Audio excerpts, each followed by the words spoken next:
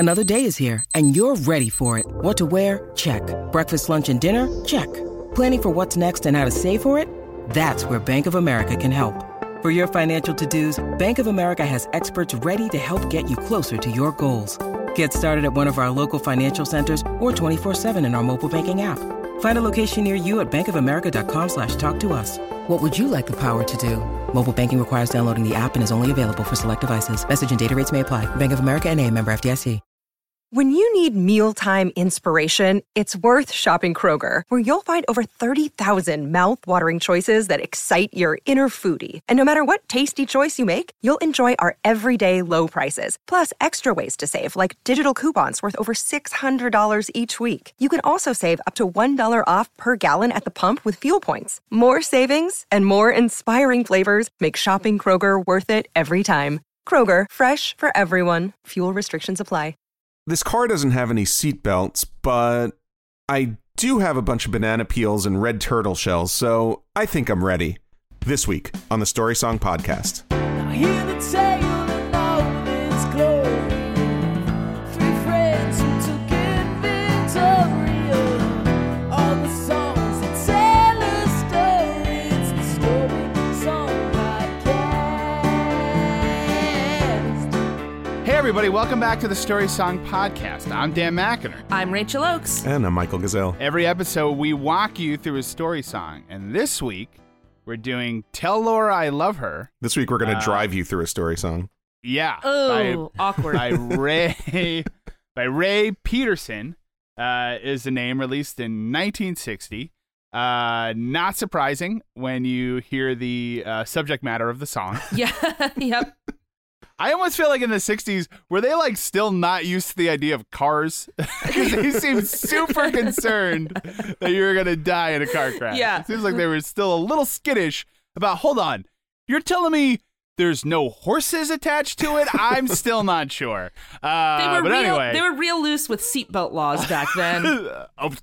If they had any. I don't think they had seatbelts, period. Yeah. Forget about the laws. Yeah. They didn't even have regular belts, just suspenders. How's that going to help?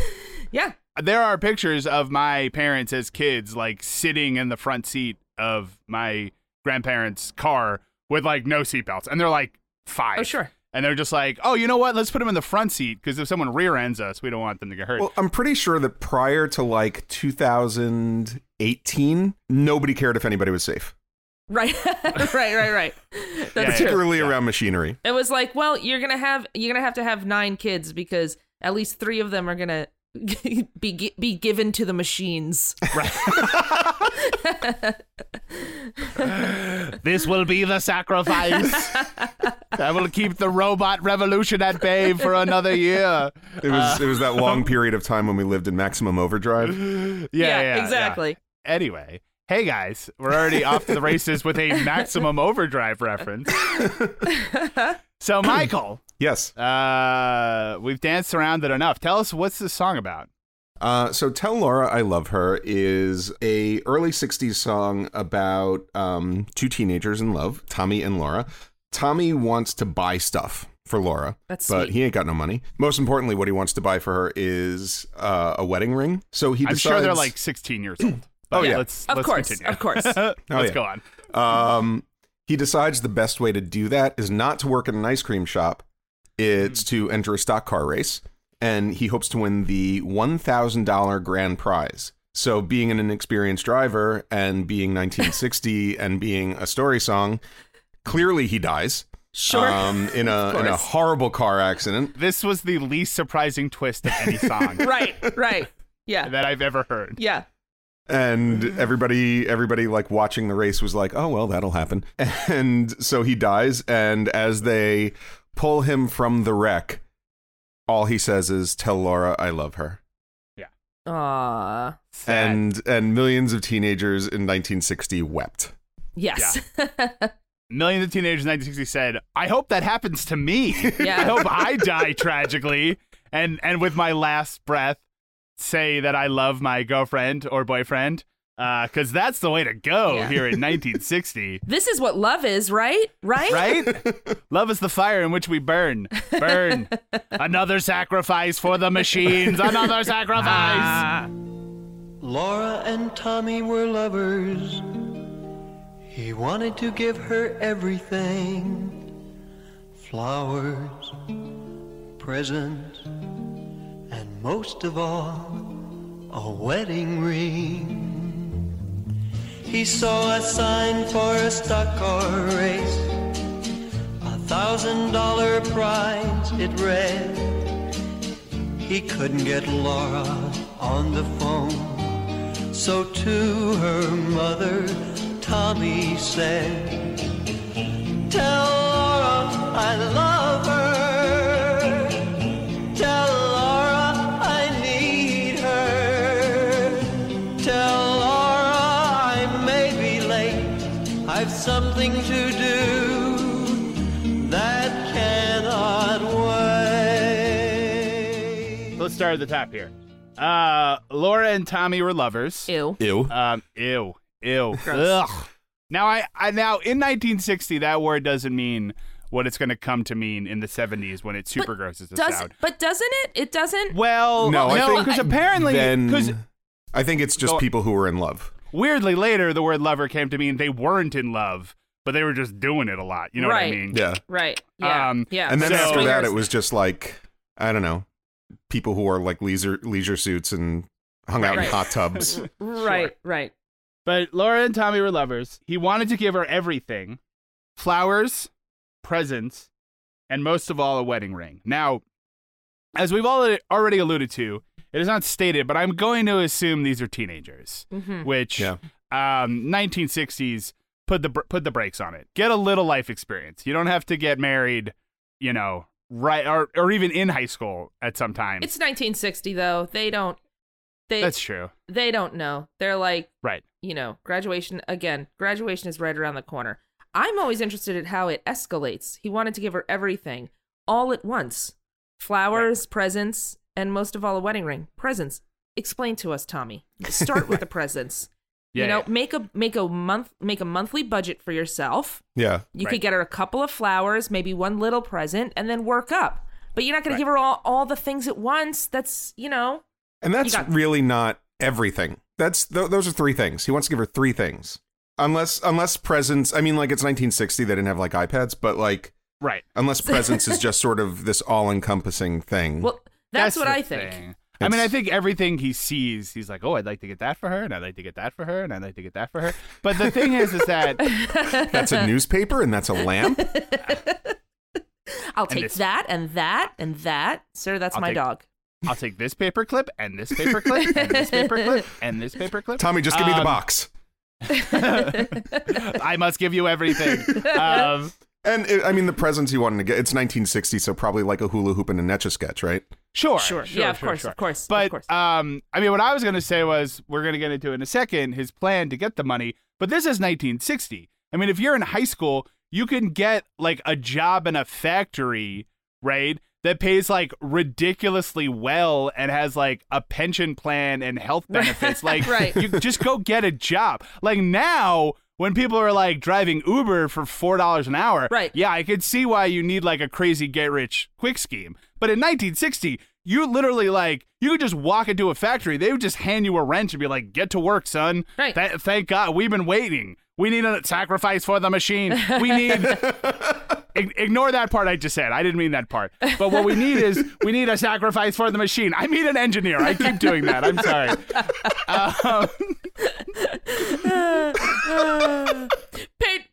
Pay no attention to the bloody goggles hanging from the machines. Just, you can wipe that blood off. It comes right off. It's real easy. It's fine. Get a little vinegar. The little vinegar, just wipe that off. It comes right off. And we like to reuse the goggles, so just please be careful with them. What was I saying? Oh yeah, you can just go get a job. That was my only point. In 1960, you can just go get a job. You don't need to do anything crazy. And I'm sure within a few weeks you would have enough money to buy her a ring. But He's also very. Go ahead. He doesn't do that. Yeah. Did you want to say I was something going to else say about? he's also very materialistic. Maybe he True. wanted to give her everything. Maybe what she wants is a stable home life and a caring and supporting partner. Yeah. And not just flowers and some dopey wedding ring that you can get in the 1960s for $5. Right. Yeah, Yeah, I mean, we don't know. We we don't really get much information about Laura. I mean, she might have got that ring and be like, slow down, cowboy. Like, Right. we're just hanging out. Like, this is, I like you a lot, maybe someday, but we don't need to jump in with both feet. We're just having a good time here. Right. You're a really good listener, but I'm really more into rebels. Yeah. Yeah, exactly. Like someone who's going to Exactly. steal that ring, not buy that ring. Right. Also, it's he's kind of like skipping the old engagement part. He wants to get her a wedding ring. Ooh, that's true. That's true. Though I didn't even think of that. Though you know what? I think in the 60s, in the early 60s and the 50s, I don't think long engagements were a thing. Either they were super long, like 3 or 5 years, or it was like, hey, I came back from the war and now look, I have a bride. I mean, I guess maybe he just wants the money for the wedding ring, but they probably mean, I don't know, maybe they wouldn't have an engagement ring. I don't know. I don't know. Whatever. We can't ask Tommy. He's dead. So he needs the money to get her literally everything in the world. Mm-hmm. So he sees a sign for a stock car race, $1,000 prize. It read $1,000 in that day. Yeah, I mean that's a pretty good chunk of change, probably. Yeah. But It would be over $8,500 today. Wow. However, you are literally taking your life in your hand because stock car race, very dangerous.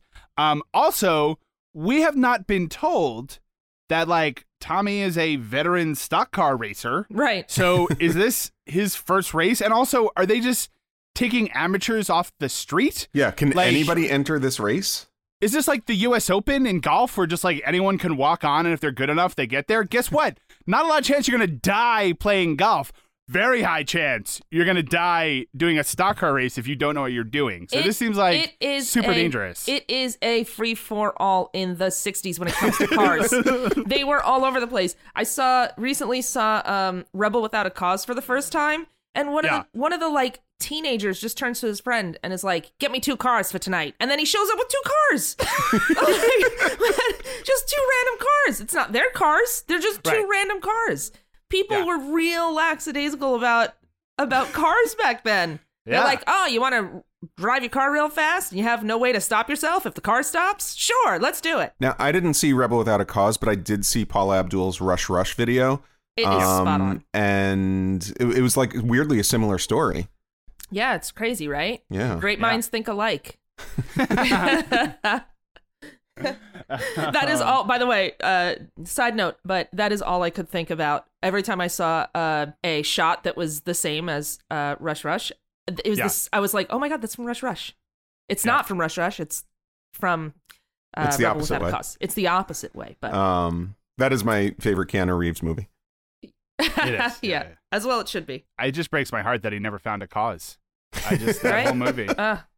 Tried Greenpeace for a bit, but it didn't pan out. Yeah, I haven't seen the movie, but I'm assuming it's just about a guy who goes from charity to charity, Yeah. like looking to volunteer. Yep. Really makes you think, Okay.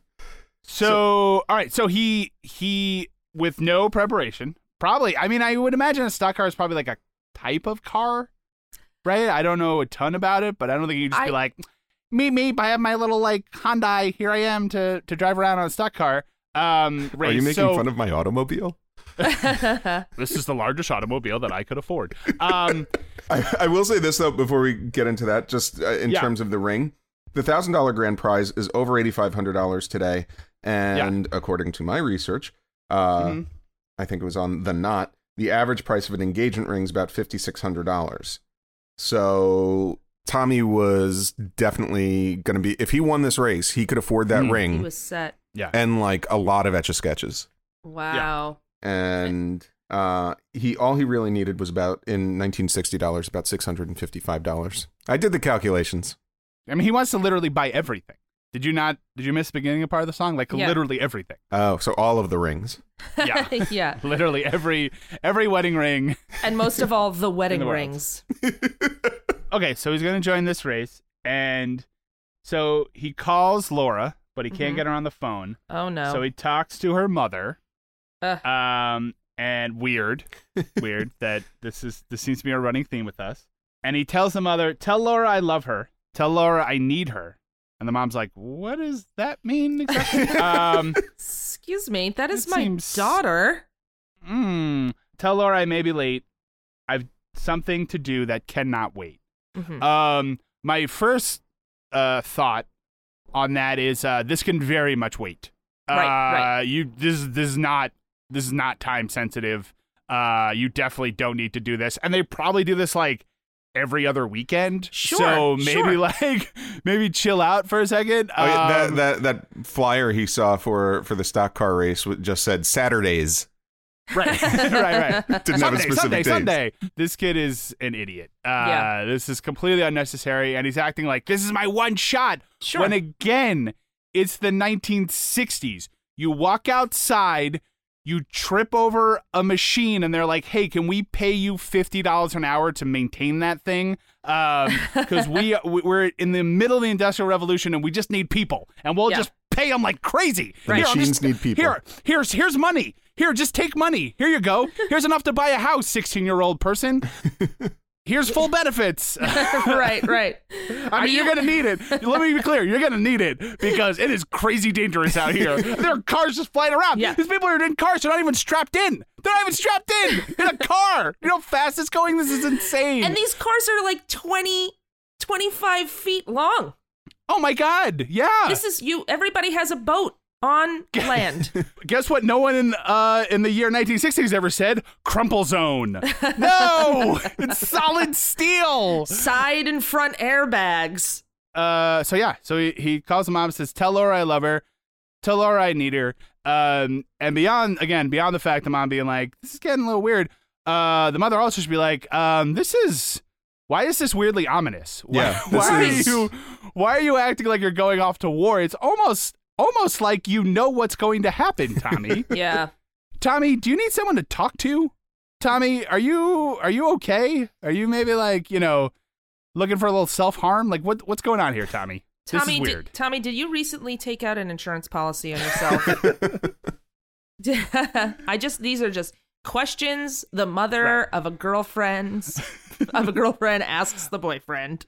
These are the questions that a mother of a girlfriend in a 1960s tragedy song asks a boyfriend. Right. Because I know where this is going. I've been through this before. I've heard these songs. Tommy, why does this phone call sound like a letter that you would have left on a mantle next to your picture? Are you going somewhere, Tommy? Tommy, why does this phone call sound like a flashback that my daughter would have when she was at your funeral? But mostly, Tommy, why are you involving me? Yeah. Can you just call back when Laura is here? Because I do not want to be a part of this. I have my own life, okay? I have hopes and dreams. I have things to do. If you want to go get yourself killed, knock yourself out. Just leave me out of it. I'm not interested in being involved in this story. I have children to drive around with no seatbelts. I've got unfiltered cigarettes to smoke. I've got a pretty full day, paint. Tommy. I've got lead paint to put on my walls. I got to take just straight methamphetamine in the form of diet pills that my doctor gives me. I got a lot going on, Tommy. I do not have time. What I'm saying is I'm trying to lead a healthy life, so you just be safe. And Tommy, sacrifice for the machine. Okay. So yeah, and then what we talked about last time with Sylvia's mother, can't get her on the phone. That's it. That's your one chance. Yep. She wasn't home. No other way to reach her. Nope. That's just time to go off and die because you cannot talk to her. Where is she? No way of knowing. No way of getting in contact with her. The 60s, ladies and gentlemen. This is a gift of through the the 90s. Yeah. This is the gift of the Magi type situation. Laura is actually somewhere doing something dangerous to get money to give Tommy everything. Laura so he is could buy out. a seatbelt. She's shopping. We bumped heads going for that joke. I was like, Laura's out buying a seatbelt for Tommy's car. Yeah. But to do it, she's playing the game where you try and like with the she's trying to play the knife game, and she chops off her ring finger. Oh. Snap. I mean, or don't snap. She doesn't have a ring finger. Oh, Henry over here. Yeah, right? Jeez Louise. So the writer, not the candy bar, right? Yes. Yeah. No, the candy bar. He drove his car to the racing ground. He was the youngest driver there. The crowd roared as they started the race. Round the track they drove at a deadly pace. No one knows what happened that day, how his car overturned in flames. But as they pulled him from the twisted wreck, with his dying breath, they heard him say, "Tell Laura I love her. Tell Laura I need her." He hangs up the phone, immediately goes outside, gets in his car, drives to the racing ground. He was the youngest driver there, which should tell you, you probably should. He's probably younger by like 5 years, right? Like the rest of these guys probably know what they're doing. Yeah. He's just some schmo who's like, I've driven a car before. I can do this. Also, hold on. If this is like your first race, you think you're going to win? Right. These guys are professionals. Like, it's not like you survive the race, you get the money. You got to win the race. Maybe you should, like, I don't know, go to like the mall parking lot and see how fast you can drive. Yeah. Like, just this, like, can you even like get close to winning? He's on his bike. Like, I don't know how this works. That was his first mistake. I need money to buy a car, so I'm getting in a car race with my bike. The crowd roared as they started the race. I assume the roar sounded something like this: "Sacrifice for the machine! Sacrifice for the machine!" The machine Sabbath is coming. So this is a lot of this is on the organizers of this race. Yeah. Where I feel like they didn't even check to see if this kid has like a driver's license. No, this is insane. That you would have like an amateur who could come into this race. I mean, but again, literally no safety regulations. I assume, at this time. Literally, you could do anything. I assume the application process, like when the registration process goes, name, Tommy. Yep. Is that with a Y? Yes, it is. Great. You seem like a no good Nick. Get into your car. It's also 1960. Yeah. Half these cars are convertibles. Right. So then it says round the track they drove at a deadly pace. So I'm going to assume when Tommy, got into he was like, hey, I want to do the stock race. They're like, great. So you're going to get in your car and you're going to drive around the track at a deadly pace. What kind of a pace? Oh, a normal pace. Just a normal, fast pace. Normal. Yeah. Don't forget about that first thing that I said. Normal, not going to engulf you in flames or anything kind of pace. Right. A regular pace. Yeah. Just a regular deadly pace. His speedometer is just like 60, 70, 80, ludicrous speed. Deadly pace. It's all over the place, which is after ludicrous speed. It's very weird. Yeah. Yeah. Speedometers were also not regulated back then, so. You know that there was one person in the stands. They're just running around that. They're just like flying around that curve, and there's one person going, I don't know why they don't just slow down. I don't know why they're going at such a deadly pace. We're just here to enjoy the races. I just want to see the cars. Is this not a car show? They're going so fast I can barely see them. I just want to see the nice cars with the nice people. And are they just going around in a circle? What is the point of this? They're not even going to get anywhere. This is such a waste of resources. This is just a lot of wear and tear on your tires. I don't even know why I come to these things. I complain every time. It's always the same. It's unbelievable. I just want to see the nice cars. Can you slow down so I can see the cars? Oh my gosh. Is this not a dealership? Oh, well, cigarette. Yeah. Those are all for me, by the way. I'm smoking 6 cigarettes at once. It's the 60s. My job at the factory is so stressful and yet so lucrative. Okay.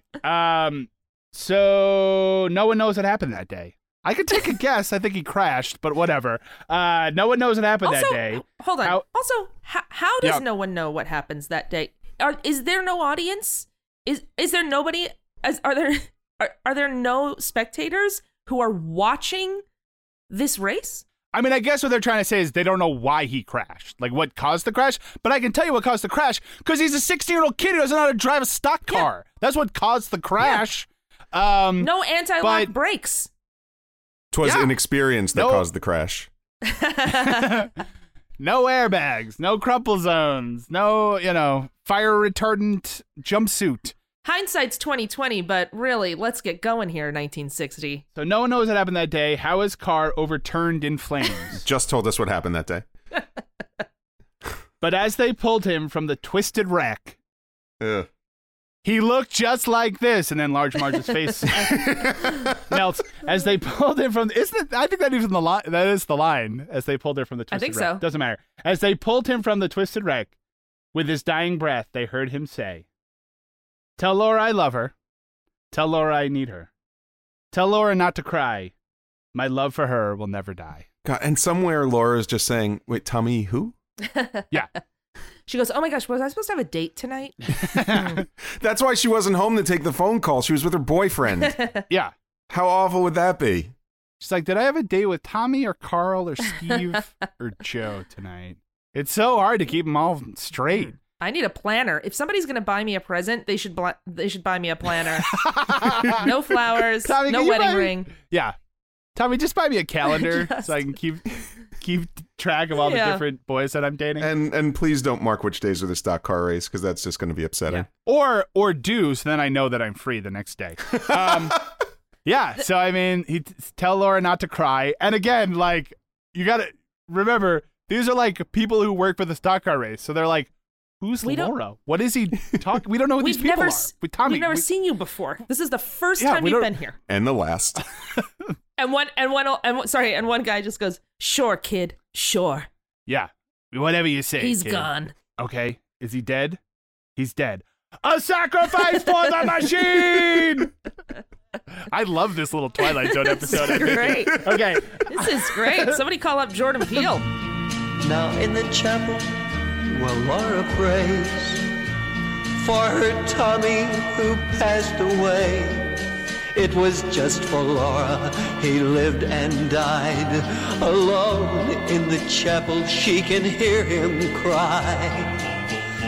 Tell Laura I love her. So he's dead. And then now in the chapel, Laura prays for Tommy who passed away. Yeah. Song we know. We know he passed away. We've already been what are you talking about? That is like the most filler line. She's at his funeral. Yeah. We knew. Listen, she's at the funeral for Tommy who passed away. The listener is what the line says. listener knew before Laura knew. So don't tell us. Tell Laura. Yeah. Tell Laura. I mean, the listener knew from the first opening chord. When you hear that, you're like, I know where this is going. Yeah, somebody's gonna be dead by the end of this song. So she prays for Tommy who passed away. It was just for Laura. He lived and died. Yikes. Alone in the chapel, she can hear him cry. Yeah. Oh, she hears the voice from heaven or whatever. Yeah. Tell Laura I love her. Tell Laura I need her. Tell Laura not to cry. My love for her will never die. Tell Laura I love her. Tell Laura I love her. Weird. I mean, we don't get a lot of details about Tommy and Laura. No. Right? Just that they're lovers. And Tommy's a terrible driver. Right, but normally there'd be a verse, right, about how much in love they are. Right. Right, and you know, so that you really feel the impact of the death. This one, like, no pun. Oh, Michael. The other thing is that normally there would be higher stakes, right? Right. He wants to buy her a wedding ring, which we understand, like that, you know, that's probably important to him. But normally it's the thing where it'd be like he desperately needed the money for whatever, right? Like he had to move away, or she was moving away. Yeah, they need to get out of town or something. They need to get out of town. Yeah, whatever it is. This is like super low stakes, right? Like if he didn't, like, because he wasn't going to win the race. Yeah. Like even if he survived, he almost certainly wasn't going to win the race. So like tomorrow he'd be like, all right, let me look in the paper and see what else I can do to make money. Like it wasn't like this money was going to make or break it. A tightrope act? Oh, I could probably do that. Oh, a lion tamer, huh? Well, I'm sure I could pick that right up. Or there would be a montage where he's looking for stock car races, like, Laura, I didn't win this one, but I'm going to get better. Yeah. Yeah. And then then he wins. And then you just see him in the car from the front, and then it just fades from car to car, and he's looking left, he's looking right. Yeah. Well, and it says Boise and Dayton, and, stuff like that. I can picture it in my mind, and it's breathtaking. Just spitting headlines. Tommy comes in third. I'll get him next time. Says 60-year-old phenom. And then in the montage, he's getting like increasing size trophies. Yep. At yeah. the end of each race. Exactly. It has them being like, Laura, I'm telling you, I think the car is alive. And then The car helped me win. Herbie winks and shoots oil at the bad guy. Okay. So, but Dan, to your point, this is sort of unique in these teen tragedy songs where, like, the stakes are low, but it's also, there's nothing causes this to happen. There's no if only this happened. There's no lesson to be learned. It's just a freak accident.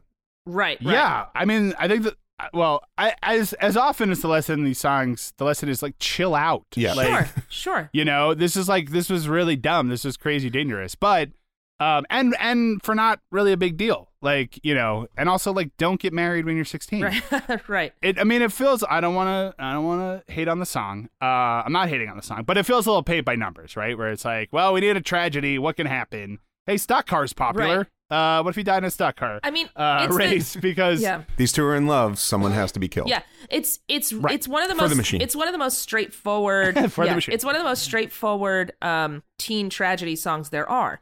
You never even see them together. You never even hear of them together while they're both alive. And it just cuts to the chase. It says he needs money to marry Laura. He dies in a stock car race. Laura weeps at his funeral. That's the entire thing. There's no there's no nuance to it. There's no, you know, as he rushes to her side, the car turns over. No. It's very It's not like Laura was in the stands and he was distracted by her beauty. Yeah, right, exactly. Yeah. Or that's like he would have seen her in the stands and been like, Laura, you know, or she would have been like, Tommy, don't do this, you know, like the moment before. Or he sticks his head out the window. crashed or Laura, whatever. look, I'm driving. Look, Put your head back in, for God's sakes. What? Yeah. For some reason on the side of my car, they wrote sacrifice. I don't know why. Anyway, I'm going to get the money. Bye. Look out, look out, look out, look out. Yeah, exactly. That car seems to be opening its hood to me as if they are Jaws. Laura, I see a light. It's right in front of me. My God, it's full of stars, Laura. It's full of stars. Okay, so what did I want to say? This song is weird. It is. That's all I had. And not only do we not know much about Tommy and Laura, like nobody in this song actually speaks. The only person who speaks is Tommy. Right. And Talks to the mom. he says the same thing over and over, like both as regular Tommy and Ghost Tommy. He just says, tell Laura I love her. And like, that's it. There's no interaction Right. with anybody else. And the only other character is the mother who's like, that's nice, dear, click. Yeah. Yeah, but we don't like this song reads like a blurb in a newspaper, right? Like there's nothing about the internal lives of these characters. We don't really know how they feel about anything. It's just sort of like, then this happened, and then this happened, and then this happened, and then he was dead. Yeah, I mean, I guess maybe at the end, her hearing his voice from beyond the grave, but that's really about it. Otherwise, it's just like a recounting of this weird Ghost thing. Tommy. Now, I am imagining, you know, like 30-year-old Laura, now in like the mid 70s, probably, who's married with a kid, Wearing a caftan. and has gotten zero counseling for the trauma that she experienced, and she's doing all kinds of weird 70s stuff that she does not understand because she has not processed the trauma of the fact that her teenage boyfriend died in a She's fire. drinking a lot of gimlets and like, you know, smoking. And then her children are just like, well, I guess we'll just be weird Gen X kids because our mother's super distant for some reason that we don't understand. And she will not let us go to the stock car races. Yeah, I don't know why. So we're not even allowed to have the little electric ones that drive around in on the track. Man, those are fun. Super fun. So goodbye, Tommy. We hardly knew you, literally. That's true. And ye hardly knew how to drive. Not to be a conspiracy theorist or anything, but the only person who knew that Tommy was going the stock car race was Laura's mother. And I wonder if she cut his brakes or something. That would be an amazing twist. No one knows what happened that day except Laura's mother. The missing verse is like Laura and her mom just saying, "I did it for you, Laura." Well, that's weird. I thought you were just gonna say that she was like, "Oh yeah, Tommy, go right ahead, go do that stock car." Like, I don't think she needed to cut his brakes. She knew exactly what was going to happen. She hangs up the phone. She goes, "That boy's dead. We're never gonna hear from him again." She goes, hangs the phone and goes, "You in danger, girl." Yeah. Laura's mom just hangs up the phone and just goes, "So, Laura, have you talked to Joe lately? Maybe you should call him and ask if he's doing anything tomorrow because Tommy is bye-bye." I think I have a date with Tommy tomorrow. You'll be free. Yeah, don't worry It's about okay. it. Turns out you don't have plans for the prom. Yeah. Mom, who was on the phone? A dead man. A sacrifice for the machine. Okay, let's talk about story expanded universe. So let me ask you a question. How many dead teenagers are we personally responsible for? 4 at this point? We got Tommy. We got Tommy. We got, what's the last kiss? He's killed, right? They don't say his name, do they? His girlfriend is killed in Last Kiss. Oh, the girlfriend's killed. Okay. Teen Angel. Sure. Teen Angel. Leader of the and pack. then Leader of the Pack. Right. Do we count Patches? I think we can count Patches. Yeah, we can count definitely. Patches. Okay. I mean the girl Patches, to be clear. Yes. Yeah. Yes. The guy, the cowboy who gets shot in El Paso, maybe. Yeah, I mean he's not a that's teenager. more like a country but yeah. song, but that's a tragedy. He's probably a teenager, but that's a good so point. 5. I mean, at least Rico from Copacabana. Yeah. Copacabana. Yeah, that's true.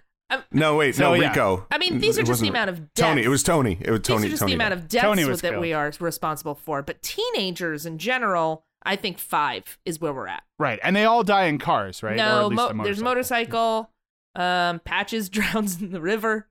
Oh, right, Patches drowns in the river. Teen Angel. I forgot. Teen Angel died in a car, but by a train. Billy Joe. that's I what mean, counts. this is from our first run, but Billy Joe McAllister, who jumped off the Tallahatchie Bridge. Everybody in Rapture got killed by a man from Mars. So That's true. Got eaten by a man from Mars.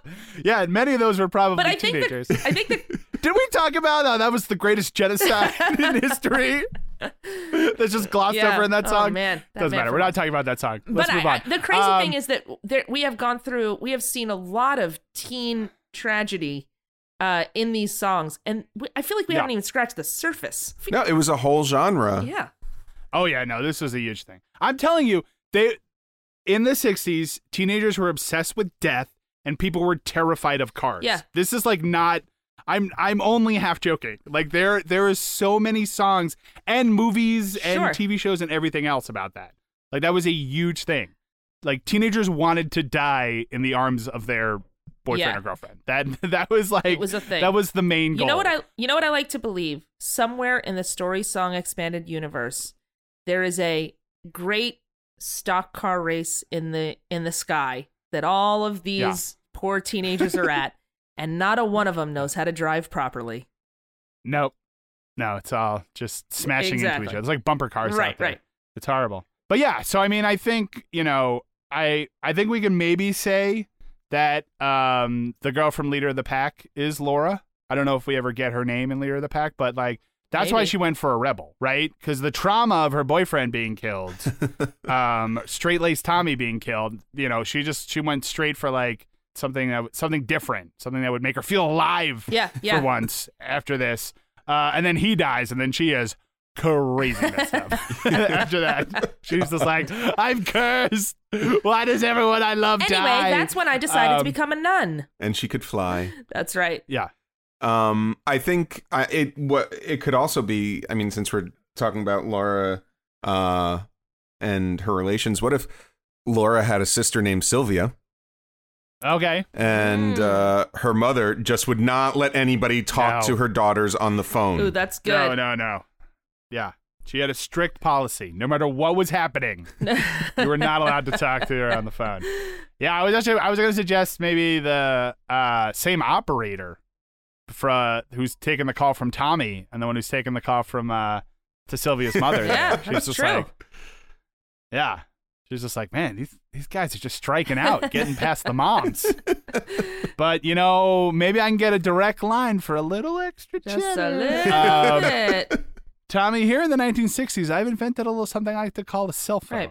And let me explain to you how it works. And it could be yours for $1,000, so go win that stock car race. Okay. Anything else? Yeah, I also assume that the racetrack. Well, I think they live in the nice part of town, but I assume that the racetrack is in Old Shantytown. Sure. Yeah, you don't put a stock car racing ground on the nice part of town. You put it in a shantytown. No. Yeah. I mean, it's all the fumes from the cars, right? Don't they say, doesn't Shantytown, isn't it full of fumes? I forget. There's some line about it smelling. The coal yards. Yeah. The coal yards, right, yeah. So it's also, one side is the coal yards, the other side is the stock car race.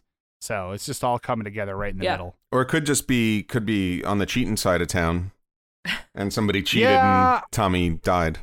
I guess so. I don't think people want to come out, though, on the cheating side of town. No. I don't think they want to be out in public. That's the only problem. They don't want to But be that's why seen. nobody noticed So- what happened that day. That's right. That's Everybody right. was just looking down. Yeah, everybody was yeah. with their mistresses. Everybody was holding up newspapers and had trench coats on, so they couldn't be seen. I also wonder if Tommy's the same guy from Teen Angel. Yeah, remind me what happens in Teen Angel. Teen Angel is their car gets stuck on the track on the train tracks, and they get out of the car, and Teen Angel is like, "Oh wait, I forgot something." I And forgot the ring, right? goes She back to get his high school ring, right. but not fast enough. So then he meets Right. Laura after this, and he's like, well, I'm going to get her another ring. Maybe he's this person who's sacrificing people to the machines. Man, oh man, this is he's got a whole thing. Teen Angel gets hit by a train after running back to the car to get the ring. Right. Tommy gets into a car accident because he's trying to buy a ring. So it's Ooh. like a weird karma thing. Yeah. Or maybe there's just like a cursed wedding ring. That's Yeah. good too. Like anyone who tries to get it is killed. Ooh, that's episode 2 of It the goes from person to person. Jordan Peele. That's episode 2. I'd like to give you this wedding ring. I found it on a mummy. Yeah. It's glowing. But it's so I know, pretty. right? Cool. All right. So we're going to take a quick break. When we come back, we're going to talk about the history of this song with Story Behind the Story. So don't go anywhere. Stay right there. Don't move. We're going to be right back. Bye. Hello, Pantheon podcast listeners. Christian Swain here to tell you more about my experience with Raycon earbuds. Our family now has 3 pairs of Raycon earbuds around the house, and my wife just grabbed a pair of the Headphone Pros to replace some headphones from a company that was double the price. And yes, she loves them. Now, if you haven't pulled the trigger on a pair of Raycons, or even if you have, but you're in the market for another pair because they're just that good, well, now is the time to check them out, because they just launched their upgraded model of the best-selling everyday earbuds. With Raycon's upgraded everyday earbuds, now you also get active noise cancellation, ergonomic design, and multi-point connectivity that lets you pair with 2 devices at once. New quick charge function, 3 customizable sound styles, plus awareness mode. Available in a variety of vibrant new colors to complement any and all skin tones. I even have a pair of earbuds in a cool green color. I have tried just about every earbud known to humankind, and these Raycons are fantastic. Seriously, if you've been wanting to check out Raycons, there truly is no better time. You're going to ask yourself why you didn't check them out sooner, and Raycon offers a 30-day happiness guarantee. So what are you waiting for? Go to buyraycon.com/Pantheon today to get 20% off your Raycon order, plus free shipping. That's right, you'll get 20% off and free shipping at buyraycon.com/Pantheon. buyraycon.com/Pantheon. I'm Josh, And I'm Skinner. and we host PredictoCast. On this podcast, we watch the first 10 minutes of movies we know nothing about and then try to predict what happens next. It's like very low stakes gambling. We've covered movies with talking dogs, fake legs, sexual medical dummies, and Santa Claus. New episodes are released every week, and you can find us wherever you get podcasts or at PredictoCast.com. We predict you're going to love this show. All right, we're back. It's time for Story Behind the Story. This is where we tell you, how did this story come to be? So, Michael, Yes. take it away. What's the deal? What's the deal with this song? Come on. This this story actually just appeared as an obituary in word for word in a small town newspaper. I was going to say, I would believe it right? if it was like, this was based on a true story that they read in the paper. And no, it's all fiction. So the song was written by Jeff Barry and Ben Raleigh. A little bit about our songwriters. Ben Raleigh was born June of 1913. He died in February of 1997. Variety, after he passed in his obituary, referred to him as a prolific songwriter. He had songs recorded by Elvis Presley, Leslie Gore, Dinah Shore, Connie Francis, the Monkees. All comes back to the Monkees. Nat King Cole and Aretha Franklin. The Monkees song, because I figured you would ask, was "Hold On, Girl, Help Is on the Way." Yeah, I don't know that one. That must not have been a popular one, but oh well. He won a Grammy Award for writing "Love Is a Hurtin' Thing" by Lou Rawls. Okay. That's a good one. He wrote the lyrics to "Wonderful, Wonderful" by Johnny Mathis, which you guys probably don't know, but it's a great song. I think most importantly, oh yeah, he wrote the theme song to Scooby-Doo, Where Are You? Oh my God. Nice. So, National treasure. all of those other accomplishments, I don't care. It's all about Scooby-Doo. That's amazing. Forget the Grammy. No. Like, you wrote Scooby-Doo, you're awesome. Yeah, it's amazing. That's incredible. It has always driven me crazy that the premise of the theme song for Scooby-Doo is that they need they gotta find Scooby-Doo because they cannot accomplish their mission without Scooby-Doo. When in fact in the show he is a completely useless coward. I don't understand where they're like, Scooby-Doo, where are you? We need you right now. It's so important that you're here. For what? He doesn't do anything. All he does is run away from ghosts and then eat tons of food. He's not like he's solving the mystery. That's Velma. Right. That's Velma's there for that. Always Velma. Okay? Velma, where are you? Velma's the brain. Fred is the brawn. And the rest of them, I don't know what they're there for. I feel like the song was written earlier before they really figured out what the show was. Yeah. It feels like Scooby-Doo was going to be much more important to the plot. Right. They were going to be like, Scooby-Doo, he's going to be like, he's going to like sniff out the, he's going to sniff out the criminals. Exactly. He's going to really figure it out. He's going to be like Sherlock Holmes, but in dog form. Right. Oh, he's just a stoner's best friend? Oh, all right. Well, keep the song. The song's good. Fun. It's fine. You go tell Ben Raleigh that we're not using his song. I mean, that guy wrote a song for the Monkees, so we're keeping it. There's nothing we can do now. He's really good about sneaking around haunted houses because he's a Great Dane, and no one could possibly hear him stomping around. He's a dog the size of a small horse, so he's really great at sneaking around, solving mysteries. Does he talk? I mean, he almost talks. He kind of does. So he can't give us a lot of clues, but he can kind of help right. us. Continue, Michael. I'm sorry. I kind of want to talk more about cartoons. Yeah, right? The other half of that songwriting duo was Jeff Barry. He was born Joel Adelberg in April 1938 in Brooklyn. He was a graduate of Erasmus Hall High School in 1955, which is where the famous people go to high school, apparently. Right. Notable alumni include Betty Comden, Barbara Stanwyck, Dorothy Kilgallen, Eli Wallach, Mae West, Arthur Lawrence, Mo Howard, Neil Diamond, and Barbara Streisand. Yay! All different classes. Yay! It was not just like wow, that's a hell of a class picture. They were scattered. So does he know what happened to Dorothy Kilgallen? I mean, we could ask him. Did he? I mean, was he involved in it? Isn't Dorothy Kilgallen the one who disappeared? No, she didn't disappear. Oh, who disappeared? Who am I thinking of? I don't know. From To Tell the Truth. Owner of the old amusement park at Scooby-Doo. The one from To Tell the Truth or What's My Line? She was on What's My Line. Dorothy Kilgallen. She was a journalist and Didn't she get killed? She didn't disappear. She got murdered. Died what they say was under mysterious circumstances. Well, that's why I'm wondering. Did he know what happened to her? I mean, I don't know. I mean, maybe I don't think they were in the same graduating class. Well, then forget but they, I mean, maybe they went to alumni events. I mean, that is very disappointing because I'm now imagining the high school reunion where in a mini circle is Barbara Streisand, Eli Wallach, Mo Howard, and the ghost of Dorothy Kilgallen. Kilgallen, yeah. So the I just want to imagine Barbra Streisand and Mo Howard, and then him being like, yeah, and then what I did was I bopped him on the head, right, and then I took my 2 fingers and stuck it right in the eye. She's like, sounds great.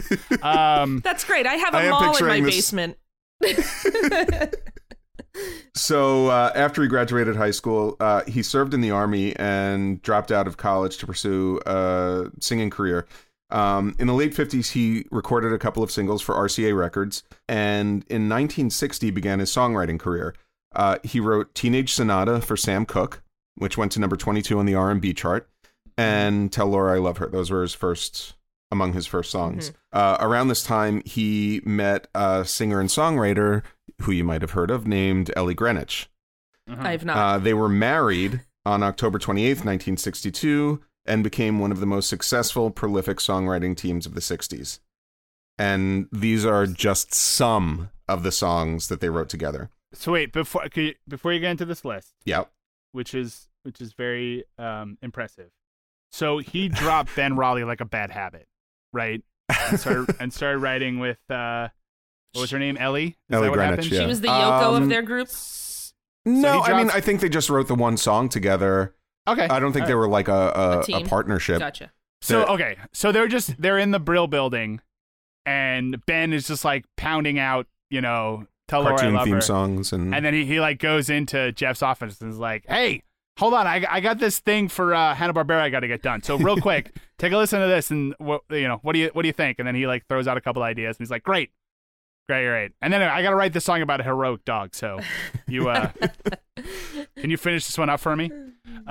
Okay. So him and Ben, this is a one-time. Oh no, yeah, him and Ben was a one-time thing. I think so, yeah. But then he goes off and he's working with Ellie. Well, yeah, the two of them were working together and they were married, and so it kind of just made sense that they'd work together. And when they worked together, the songs that they wrote were incredible. Yeah. So they wrote Then He Kissed Me and Da Do Run Run for the Crystals, Be My Baby and Baby I Love You for the Ronettes, Hanky Panky for the Raindrops. I love that one.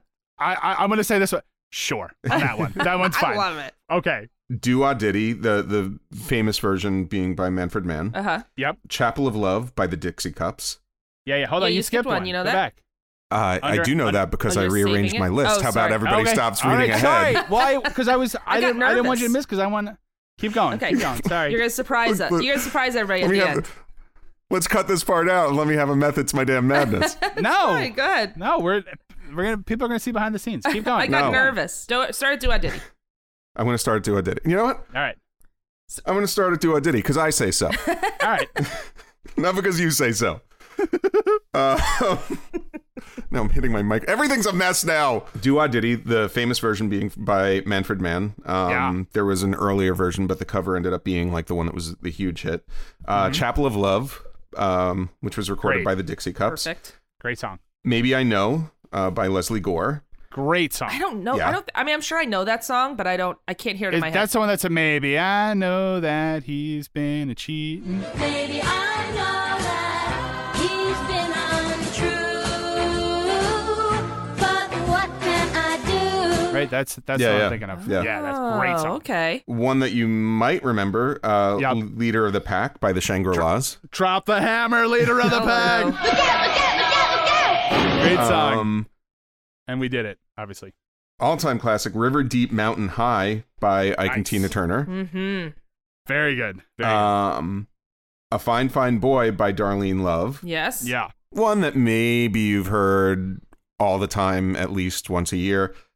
Christmas Baby Please Come Home by Darlene Love. Yay. That is, without a doubt, number one with a bullet, my favorite Christmas song. of all Really? time. It's a good I mean, one. that is a great song, and the Darlene Love version, So good. Yeah. I guess, is the original. That's the original, yeah. I mean, just chills down my spine every time I hear it. So good. So good.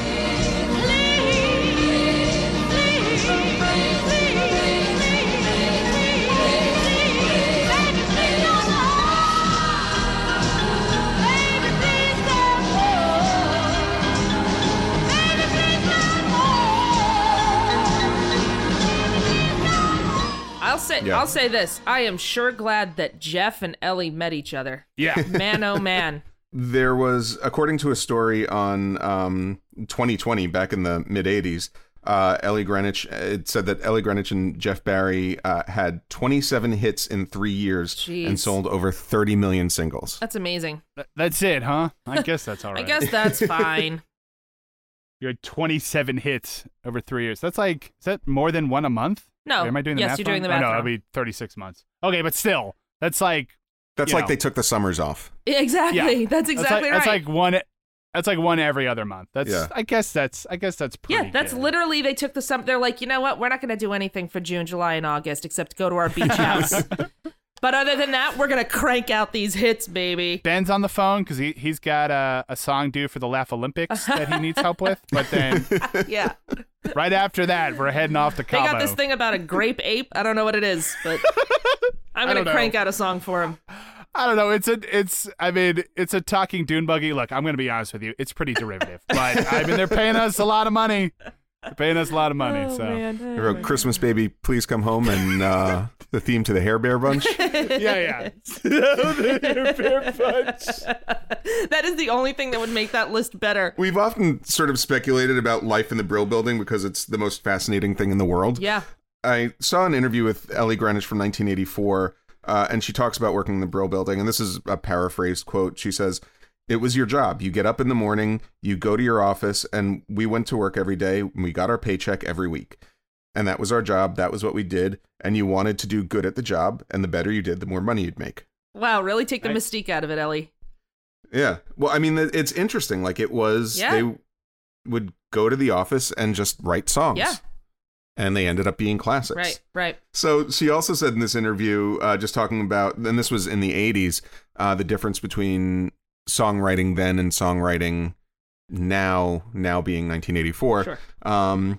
She said there was no category then, you just did what you did. Jobs were very defined back then. There was the songwriter, there was the artist, there was the producer, there was the publisher, there was the recording studio. We didn't have categories for anything. We just wrote our songs. We hope to find an artist to be a vehicle for the song that we wrote. We just wrote what we felt, and now it's going into categories. Yeah, that's amazing. Yeah, it was all this stuff sort of came out, and there was such a delineation between singers and songwriters. And now, and then, I mean, I guess really that overlap didn't start until with like Neil Diamond and Carole King and stuff, right? Yeah, Well, I mean, the definitely- 70s was the era of the singer-songwriter. Right. Singer-songwriter. But I mean, it definitely existed where they were singers who would write their own songs or whatever, or musicians who write their own songs. But it just was like, at some point, it became shameful if someone else wrote the song. Right. Yeah. Right? Or it became like a negative. At the time, like we've talked about this before, like people would be like, okay, I wrote 3 songs and then I'm going to get 9 other songs from the Brill Building. And like no one thought that was weird at all. No. Like that was what you did, you know? And even, you know, the Monkees were even like coming on the tail end of that, where even they were kind of like, but this is how it works. Like, I don't know why everyone's mad at us all of a sudden.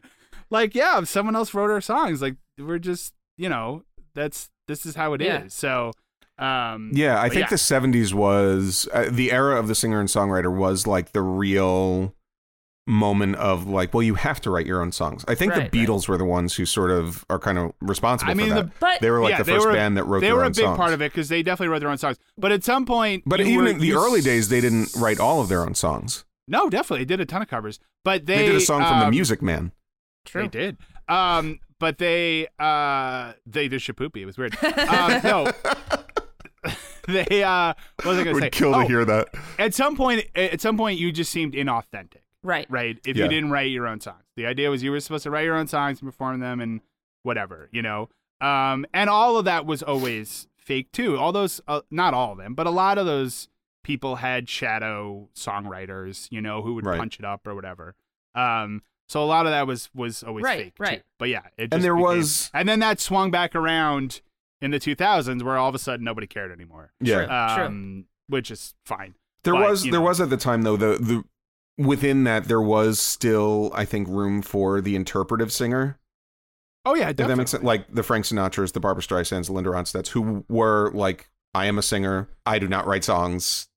Someone else. I interpret other people's music. But that's what I mean. But they were looked on differently, right? Yeah. Like if you know, Barbra Streisand and Led Zeppelin both put out an album in 1970, whatever. Like they both might have been respected, but it was clear that Barbra Streisand, she was just a singer and she's in movies and I don't mean just a singer. Like, obviously she's amazing, but like, she's a song and dance woman, right? She sings songs. She's in movies. Like, that's what she does. We're not expecting her. We don't expect her to write the movie, right, that she's in. We don't expect her to write the song. Whereas like Led Zeppelin was like, any other band was like something different, right? Yeah. Like, they're artists. They write the songs. Like, there's this big mysterious process of how they come up with these songs. It's and, mostly bands. And it means something. It was mostly like that's the thing. It's different if a band had songwriters.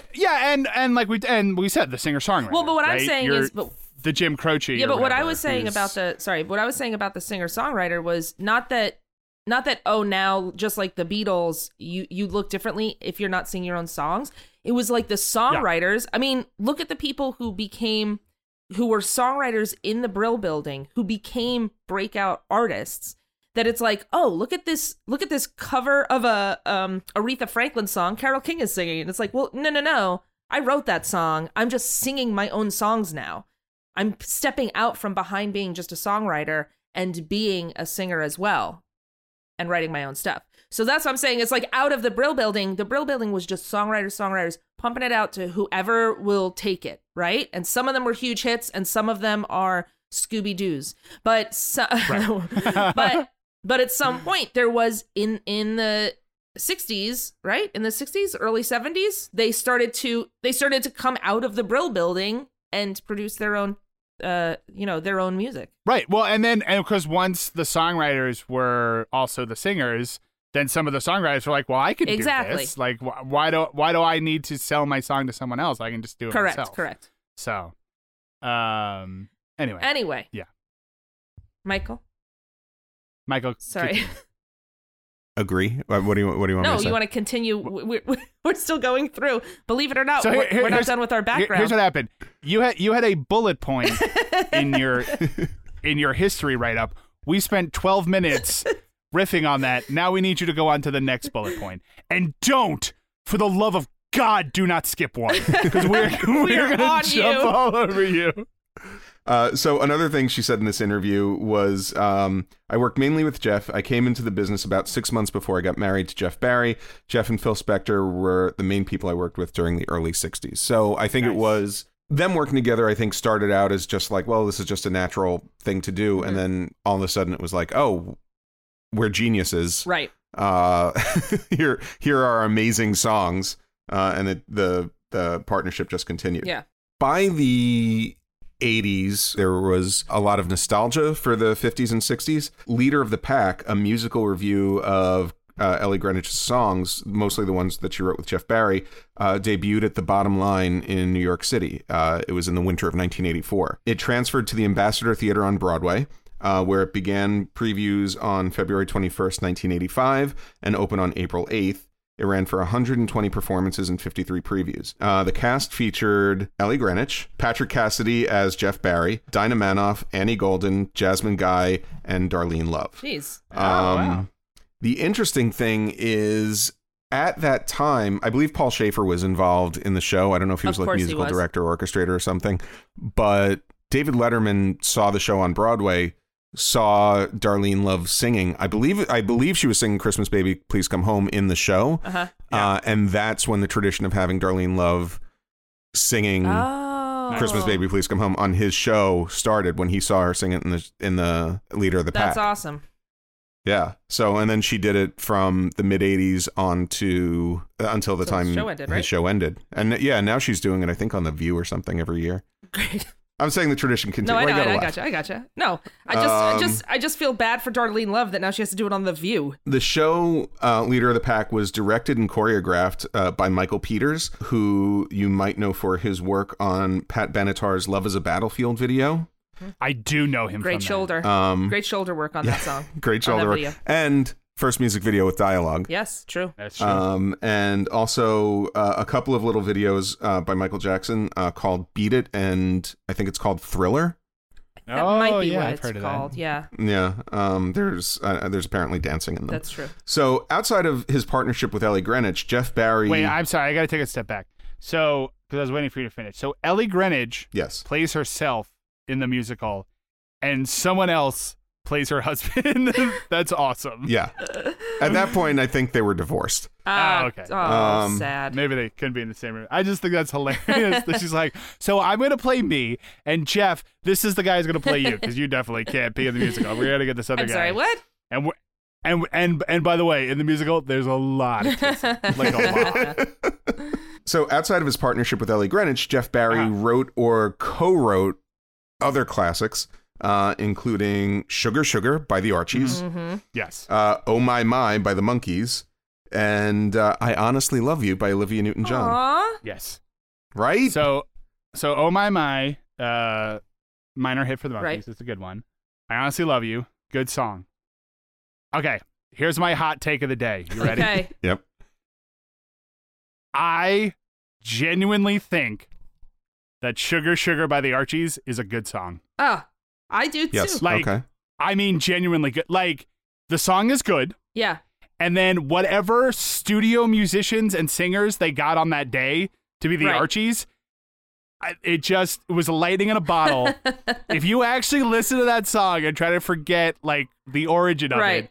it is really good. And the part where he's like, oh, poor little sugar. Like, you're like, oh my God, this guy's like going for it. Like, this is really good. So that's all. So I think it was, I don't think it was this year. I think it was last year. My daughter had a birthday party. I put together a playlist of like songs for the kids. And one of them was Sugar Sugar. And so I was walking around listening to my podcast, like my iPod, like a week later, and Sugar Sugar came on random. And I was like walking through the city and I was just like, is this song really good? Like, I've never really listened to this song before. And it's good. It's Could this good, be man. my favorite song by a cartoon band? Yeah, like I mean, like the '60s organ in that song. I'm like, this is really good. Like this, if this was on like a Doors song, Right. no one would question how good this song Right. is. It's just because it's a cartoon band that people like dismiss it, but it's really Yeah, good. yeah. That's all. Oh it's my God. it's really good. Everyone within the sound of my voice, put on Sugar Sugar by the Archies and just listen to it with fresh ears. It's good. Yeah. It really rocks. That's all. Nice. And think about the cartoons that are singing it. Yeah. There you Yeah. go. No, don't. That's why I don't do that. That's what Oh. I'm saying. No, you keep them completely entwined. A lot of cartoon song talk on this Yeah, episode. jeez. Yeah. That was unexpected. Okay. For a song about somebody who dies in a stock car race. A little bit about Ray Peterson, who sang Tell Laura I Love Her. He was born April 1939 in Denton, Texas. During his childhood, he had polio and sang to entertain the other patients in the hospital. And that's when he kind of discovered he could sing. Hey, Mama, I can He- sing. You sure can, son. He's gonna die. Oh my God. Just tell him he's a good singer. He's not gonna make it through the night. Lord. Oh my God. That's awful. We'll feed him to the machine. He moved to Los Angeles at the age of 18 to become a singer, was signed by RCA Records. His first major hit was The Wonder of You, which peaked on the Billboard Hot 100 at number 25 the week of June 29th, 1959. The famous version of that song is a live recording by Elvis Presley, released as a single in April of 1970, Wow. which peaked at number 9 the week of June 27th, 1970, where it would stay for 3 weeks. But not by Peterson. No, by Presley, Got it. comma, Elvis. So actually, Elvis Presley and Ray Peterson were friends. And according to Peterson, quote, he asked me if I would mind if he recorded The Wonder of You. I said, you don't have to ask permission. You're Elvis Presley. He said, yes, I do. You're Ray Peterson. That is so patronizing. He just turns, he goes, don't do that to me, Elvis. Really? Do you remember when I recorded Hound Dog, Elvis? Because I didn't. Not a lot of Ray Peterson impersonators. Right, right. Elvis. Yeah. So yeah. The success of Tell Laura I Love Her allowed him to start his own record label. It was called Dunes Records, and it was created with his manager, Stan Schulman. Mm-hmm. Nice. In 1960, he hired an almost unknown producer named Phil Spector. Mm-hmm. Maybe you've heard of him. He produced Peterson's recording of Corinna Corinna, which was his last major hit. It peaked at number 9. The week of January 9th, 1961 would stay there for 2 weeks. You could sort of hear this in the song, but Ray Peterson had a 4-octave range. He's a member of the Rockabilly Hall of Fame, and he continued recording and touring. He passed away January of 2005 at the age of 65. Tell Laura I Love Her was one of several teen tragedy songs of the era. And as we've discussed, its dark themes led to it being banned by several radio stations in the U.S., which makes sense. They banned a lot of stuff back then. Everything was being banned. Except driving without a seatbelt. Yeah, that was cool, but don't sing about it. They were like, listen, a bunch of kids are dying because of this music about cars that are unsafe. Let's ban the music. Cars safer? No, ban the music. Then they won't know it's unsafe because the machines must be fed. I mean, because the music is to blame. Thankfully, nothing relevant about what's going on today in America. Not at all. No, definitely not blaming the wrong things right. for violence that's We've going learned our lesson. We did it, America. Good job. So, according to The Guardian, quote, in Britain, it inspired moral panic after an extract was broadcast on BBC television news. Hey, relax. Everything was a moral panic in Britain. Chill out. Of course, for crying out loud. So as a result, Decca Records canceled the release of the single in the UK. My God. And they destroyed 25,000 copies that they had already pressed. They said it was too tasteless and vulgar for the English sensibility. You know what? That was a quote. You know what, UK? Who do you think you are? Yeah. Who do you think you are? Yeah. You think you're so great? Come on. So I'll tell you who they think they are. EMI Records decided to release a new recording of the song in the UK. Welsh singer Ricky Valance recorded this song, and it went to number 1 for 3 weeks. The same song? On the UK charts, yeah. So they were just bitter that an American recorded it. I mean, I can't speak to their motivations, but... Yes. I think the point is that... yeah. I think the point is that, like, they were worried that it was too dark and too vulgar and, you know, created a moral panic, and... They were like, let's release it and see what happens. Oh, it's a number 1 song? Okay, great. Got it. So in the U.S., after 8 weeks on the chart, it peaked at number 7 on the Billboard Hot 100 the week of August 1st, 1960. Ahead of it were, at number 6, Image of a Girl by Safaris with the Phantoms Band. No idea. No. I mean, they're not all going to be classics. No. Number 5, Alley Oop by Hollywood Argyles.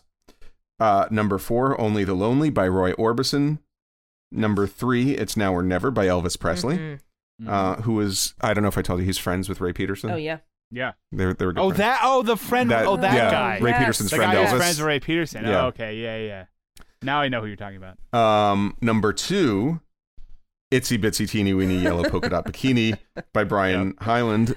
A Story Song Podcast, classic episode. That's true. Former episode. And number 1 is a great song, I'm Sorry by Brenda Lee. Nice. It was also recorded in 1971 by Sha-Na-Na. Of course it was. And released on their debut album. Of course it was. And it became one of their most popular songs. Unfortunately, it was not in their Woodstock set list. Darn it. We're really getting more and more Sha-Na-Na facts as we go on. More than I would have expected. It's interesting because it kind of links back to the musical Leader of the Pack, where there was just this nostalgia for the 50s, early 60s. Oh, yeah. And in the late 60s got through the mid 80s, I guess, or late 80s. And Sha-Na-Na was just a big part of that. Yeah. Crazy. Like I've heard live recordings of Tell Laura I Love Her by Sha-Na-Na. As soon as the song starts, the audience goes nuts. Right. Like it was a huge hit for them, and it was a big, I guess, part of their live shows, and people just loved the song. All right. Good history on this song. Always amazing how it's just like some random song. Oh, the most prolific, talented songwriter of all time. We're going to take a quick break. When we come back, we're going to talk about the lesson we learned with Lessons Learned.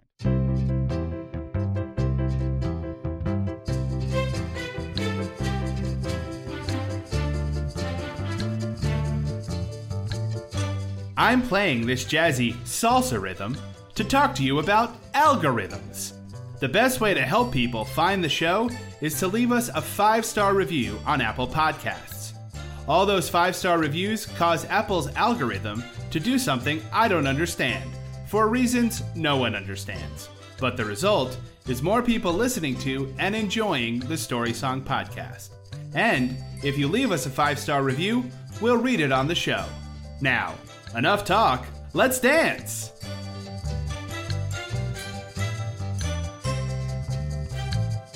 All right, and we're back. It's time for lessons learned. What lesson did we learn from this song? Usually I assign someone, but who wants to go first? I'll go first. My lesson is this. Much like in a horse race, if you want to make the big money, you should own the car and have somebody else drive it, because then you're safe, and then you get a bigger amount of money at the end. The jockeys don't get the most money. The owners of the horse get the most amount of money. So I assume it works the same way in stock car racing. And then this whole tragedy could have been, there would be another tragedy, but it wouldn't be Tommy. Tommy would be safe. I mean, you have two streams of revenue, right? You have the money that you win in the stock car race, and then you take out insurance on the driver. Correct. And exactly. one way or another, you're getting paid, right? That's right. So that's pretty good. Yeah. You're covering your bases, is what I'm saying, Tommy. You did not think this through. Michael, what do you got? I learned that, look, I get you want to buy a expensive ring and all the gifts and stuff. Before you enter a really dangerous race that you're not prepared for, exhaust all other possibilities, like maybe selling the fancy stock car that you own Right. to make that money and buy the ring and the Etch-a-Sketch. Exactly. So it's a lot less dangerous. Sell it to somebody else who's going to be unprepared in that race. Right. You probably live in a small town. You don't even need a car right now. I got to race my stock car in this stock car race so I can make $1,000. And someone's like, that's a pretty good stock car. I'll give you $2,000 for that. Shut up, Joe. I'm trying to think. How am I going to get into this stock car race so I can make $1,000? I need to make $1,000 with this $15,000 car. Barely used. I'll go 2,500. I said be quiet. I got to think how I can get into this stock car race. I can't concentrate.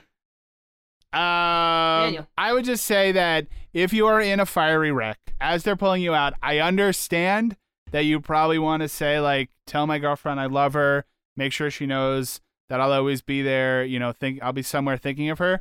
But more realistically, plainly lay out exactly what happened, what led to the crash, so there's no mystery. That's true. Right? Because people are always going to... So as I'm pulling out, just be like, so then car number 6 hit me, and then I tried to turn the wheel, and then the brake, and then it flipped, and they'll be like, oh, that makes a lot of sense, because we were wondering why you got into this crash, but now we know. Now we won't be able to say no one knows what happened, because you very clearly step by step laid out what happened. Yeah. And now that we know what happened, maybe we can help you. Right. And by the way, did you have anything you want to say to your girlfriend? Oh, he's dead. Oh, I would say. Well, at least we know. At least we know what happened. We don't know how he felt about his girlfriend, but at least we know what happened to him. I feel like you have two options. As long as Laura is not going to have questions forever. Right. You have two options there. You either do that, make sure you lay out your plan, or you just scream out, "Now bring me to the mechanical gods." Those are your two options. Let me die a hero. All right. Good episode, everybody. That's it. This has been the Story Song Podcast. We'll be back next episode with another great story song. Thank you so much for listening. Please follow us on Twitter, Instagram, Facebook. Leave a review on Apple Podcasts. We'd really appreciate it. 5-star review. And thanks again for listening. We'll talk to you next time. I'm Dan McInerney. I'm Rachel Oakes. And I'm Michael Gazelle. Talk to you when we come back with another great story song. Thanks for listening, and goodbye. Bye. Bye. Tell Laura I love her. Tell Laura I love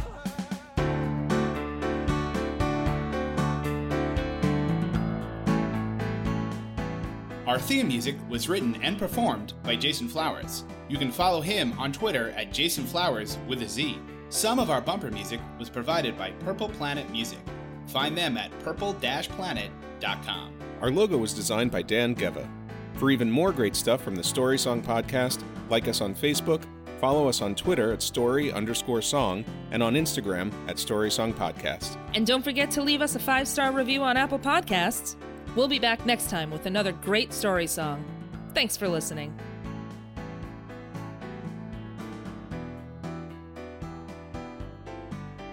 It's the Story Song Podcast. The other thing is that what was I gonna say? Michael, your joke was so funny it threw me off. Thank you. Forge Audio. Dream it. Build it. Share it. It's NFL draft season, and that means it's time to start thinking about fantasy football. FantasyPoints.com features industry-leading experts and prognosticators using proprietary hand-charted data to help you score more fantasy points. FantasyPoints.com is the place to go for whatever kind of fantasy football you play. Whether you play fantasy football, daily fantasy sports, or do a little bit of everything, Fantasy Points has the meticulously researched content to guide you to victory. And why wait for the fall? Fantasy Points also covers the new spring football league, the UFL. Join the guru, John Hansen, Scott Barrett, Joe Dolan, and other massive names in the fantasy football universe with an exclusive offer. Use code Pantheon for 15% off any Fantasy Points package, including the all-in package, with access to every article, tool, and data nugget that Fantasy Points has to offer. That's FantasyPoints.com and code Pantheon for 15% off at Fantasy Points. FantasyPoints.com, code Pantheon. Score more fantasy points.